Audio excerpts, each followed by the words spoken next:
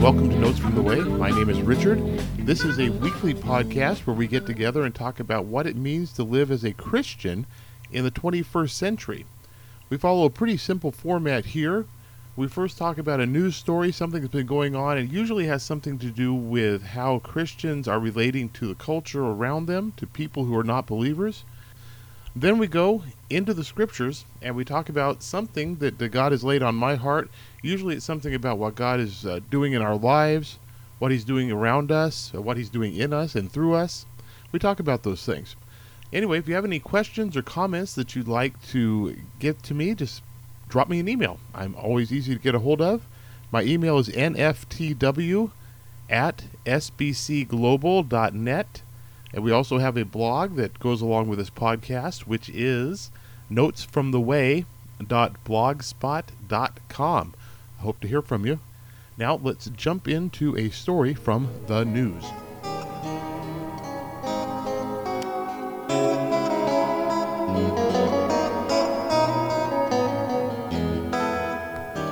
Okay, I have a news story here from the Associated Press from a couple of weeks ago, actually. I've been holding on to it since this is the presidential election season. Wanted to touch on this just for a bit. The title of the article is Protesting Pastors Back Candidates from the Pulpit. And the story is out of West Bend, Wisconsin. It talks about a pastor named Luke Emmerich. It says he's preparing the sermon this week knowing that his remarks could invite an investigation from the IRS. But that was the whole point. So Emmerich forged ahead with his message, "Thou shalt vote according to the scriptures." I'm telling you straight up, Emmerich says, I will vote life. I will choose life. I would cast a vote for John McCain and Sarah Palin, but friends, it's your choice to make. It's not my choice. I won't be in the voting booth with you. All told, the article says, 33 pastors in 22 states were to make pointed recommendations about political candidates Sunday, and this is in an effort orchestrated by the Arizona-based Alliance Defense Fund. And the point of the group here, this Alliance Defense Fund, is to make these pastors' sermons available to the IRS. The idea is that they will get a legal fight going on and hopefully get the rule abolished that says that nonprofit organizations, especially churches, aren't able to endorse candidates from the pulpits. Pastors aren't allowed to do that under the law. Another pastor from Georgia says the basic thrust of this was not a matter of endorsing, it's a First Amendment issue. To say the church can't deal with moral and societal issues if it enters into the political arena is just wrong. It's unconstitutional. I have some mixed feelings about this because I don't believe in a lot of restrictions on free speech to begin with. And I do believe that the church has a prophetic voice in society, a voice that says this is what God says is right and this is what God says is wrong. That being said, I do have some problems with what's going on from a lot of pulpits, not just these. These guys are getting a lot of play right now, but it happens in a lot of pulpits, left-leaning, right-leaning, conservative, liberal, all different kinds of denominations. This happens quite often where pastors from the pulpit will endorse certain people to political office. And my question, I have several questions. One is, what's the purpose of our gathering together as a church? It seems like part of our purpose is to instruct, as far as pastors go. When I talk about gathering as the church, I'm talking about large gatherings, your Sunday morning typically. Everyone gets together in the sanctuary and we sing and we preach and all those things and pray and all that stuff. Part of the reason we get together, of course, is to instruct the pastor. Whoever's teaching and preaching needs to train and to instruct believers who are there, training them how to think like Christians, how to know what the Bible says about various issues. I see the main purpose of our gathering together as being what it talks about in Acts chapter 2, where it says that the people of the early church got together and they listened to the apostles' teaching, they prayed, they ate together, and they fellowshipped. And I see those four things as being the main goal of the church as it comes together. We worship, we proclaim the gospel, we build each other up, and those are the things that we are involved with.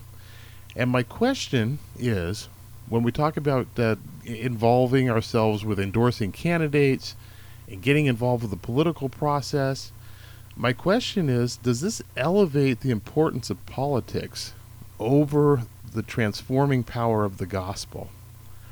Because it seems to me that we need to remember that having the right laws or having the right lawmakers in place is a good thing, but it does not make people righteous.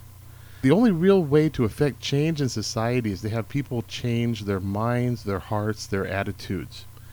We need to remember that. I have a couple of questions that I want us to think about. I'm going to wrap this up and make it quick. And I know some people are going to disagree with my take on this. I want you to ask yourself this question. When you look at the life of Jesus, when you look at Peter, when you look at Paul, when you look at the apostles, they were able to change the world. They were to flip the world on its ear, turn the world upside down, one of the enemies of the Christian church says in Acts. How were they able to do that without getting involved with the political process? They never compromised their message, and their message was really the gospel. It wasn't politics, it was the gospel, because really what changes people is the message that Christ died to save us from our sins, that we are sinners and all of us need a Savior, and that Jesus Christ is that Savior. That's what changes people. It's not what happens in Washington or in Sacramento or whatever state capital. That message that Christ alone saves us from the depravity and the sickness of our sins is the only thing that really changes us. The question I want to leave with you here, and I really do invite your comments, go to the blog and just let me know what you think on this. Do you remember seeing Jesus, Peter, Paul, any of the apostles endorsing someone for political office? 'Cause I don't remember that. I don't see that in the scriptures.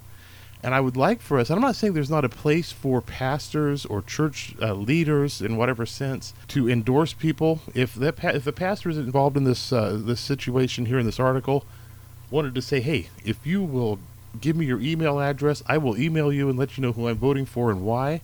I don't really have a problem with that.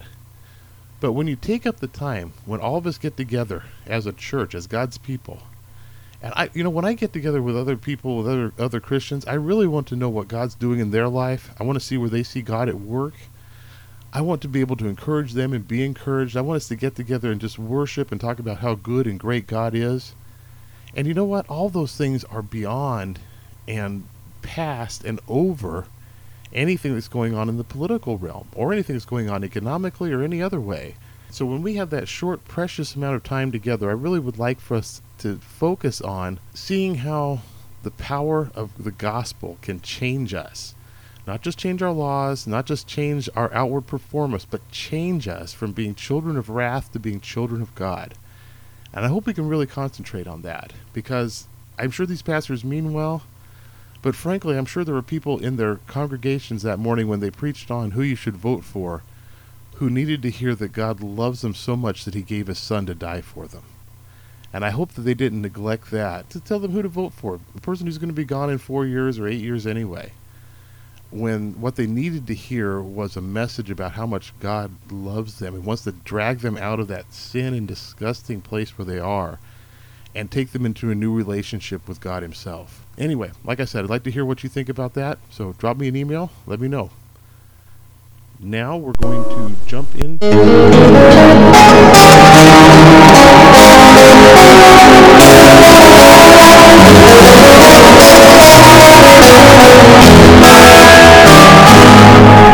First Peter chapter 1. We're going to jump in at verse 6 and go through about verse 9, I think. This passage is interesting to me because it has a lot to say to people who are going through difficult times. The people that Peter was writing to were going through hard times, and, well, we're going through hard times also, economically, politically, in a lot of different ways. So let's look and see what God has to say about this. Starting in verse 6 of 1 Peter chapter 1, it says, "In this you greatly rejoice, though now for a little while you may have to suffer grief in all kinds of trials. These have come so that your faith, of greater worth than gold, which perishes even though refined by fire, may be proved genuine and may result in praise, glory, and honor when Jesus Christ is revealed. Though you have not seen him, you love him, and even though you do not see him now, you believe in him and are filled with an inexpressible and glorious joy. For you are receiving the goal of your faith, the salvation of your souls."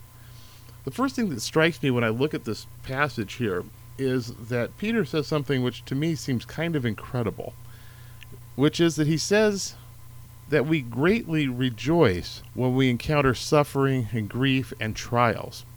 Because I've got to be honest with you, for me, when I encounter those things, my first emotion is not joy. It's not rejoicing that I feel when those things happen. And it's panic, it's fear, it's anger a lot of times, but it's certainly not joy. So Peter is talking about something that's really not a natural reaction. It's something that comes supernaturally. And I think we have a wrong idea of what it means to go through trials. I think a lot of us have the idea that when trouble comes, it's because of some kind of unbelief in our hearts. It's because of some kind of sin. It's because God is judging us for some reason, for whatever, something that we've done. But God's view of the situation may be exactly the opposite. That strikes me that happens a lot in the kingdom of God, that what we see and what we think is true is actually 180 degrees from what God believes to be true. So let's look at what God believes to be true about us when we're going through hard times. Because the truth is that God always brings purpose to our suffering. He always has a purpose. He always works his purposes in our suffering, in our grief, in our difficult times. He doesn't necessarily cause it. I'm not saying that God causes us to have hard times. What I'm saying is that when hard times come, he redeems it by using it and turning it into something good for us and something that glorifies him. One of the things we find out is that suffering purifies our faith. In verse 7, it says, These trials have come so that your faith, which is greater worth than gold, which perishes even though refined by fire, may be proved genuine and may result in praise, glory, and honor when Jesus Christ is revealed. When hard times come, when you lose everything in your retirement portfolio to the stock market going down, well, that shows whether or not your faith is in the money that you have or whether you genuinely have faith in Jesus Christ. A lot of us find that we are trusting in things that aren't Jesus at all. A lot of us trust in money. A lot of us trust in the fact that we have good health. We trust in our family. We trust in our country or maybe our political party. Peter is saying here that all those things get burned away when trials come. And all that we have left to hold on to is Jesus himself and the fact that he has saved us through what he did on the cross. But the great thing about that is that that's really all that we need. Sometimes all this other stuff that we have, and especially in a really affluent country like America, like the United States of America, we find that we trust in all kinds of other things, thinking we're trusting in God, but really we're trusting in our bank account or our American Express card or our, like I said, our health or our family or our friends or our church. All these different things we trust instead of simply trusting Jesus. So hard times purify and show us what it is that we're actually trusting. And what we're actually trusting, if we're trusting in Jesus, is, like I said, it's all that we really need is the Lord. And that thing is more valuable. That salvation that comes from God is more valuable than anything else we can have. So what's really important is our new birth. It's a hope that he gives us. It's the inheritance that he gives us. And those are the things that God protects. It says in one of the earlier verses, before verse 6, it says that God protects those things and guards those things because they cannot be taken away from us. And they are really the proof of God's love, not whatever outside circumstances, like Peter says here, that for a little while we might go through something difficult or hard, but the result is the purifying of our faith and the fact that we know that we can trust no matter what happens. We can trust and hang on to and just grab hold of, sometimes holding on with this white knuckle grip, holding on to the fact that God loved us enough to send Jesus to die for us. And he loved us enough to make us his children. So what can we learn from this passage? A few things.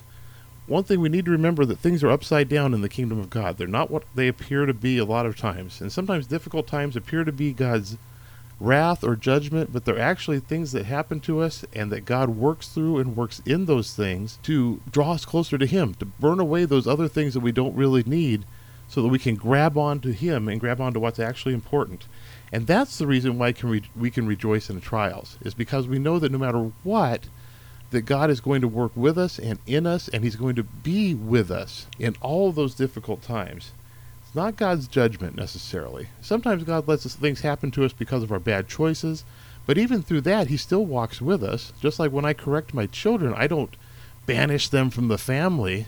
Sometimes I correct them because I want them to draw into a closer, more loving, more correct relationship with me and with the people around us. Really, when difficult times happen, those are the times when we need to latch onto Jesus and hold him more closely and look for his work, even when it's hard to see what he's doing. We need to be sure that he is at work and doing those things that are good for us and which are going to turn out for his glory, which is really what our life is about anyway. And remember that God is, even when difficult times come, when hard times come, when suffering comes, that God is protecting the most important things in our lives. And those things cannot be taken from us, no matter what happens, no matter if our bank accounts are empty tomorrow, if our houses are taken, if somebody we don't like is elected president, we still have the faith and the confidence that what's important, our new birth, our relationship with God, our adoption into God's family, can never be taken away. And that's what we can learn, even in difficult times, that those are things that are always going to be true. I hope that's encouraging to you. It is encouraging to me because I look at all these things and sometimes I just want to panic and run away screaming, but it's the times that are bad times are when we need to trust God even more. I hope you enjoy these podcasts. Let me know if you have a comment or question or suggestion. Email is nftw@sbcglobal.net. The blog is notesfromtheway.blogspot.com. Let me know what you think. Till next week, God bless.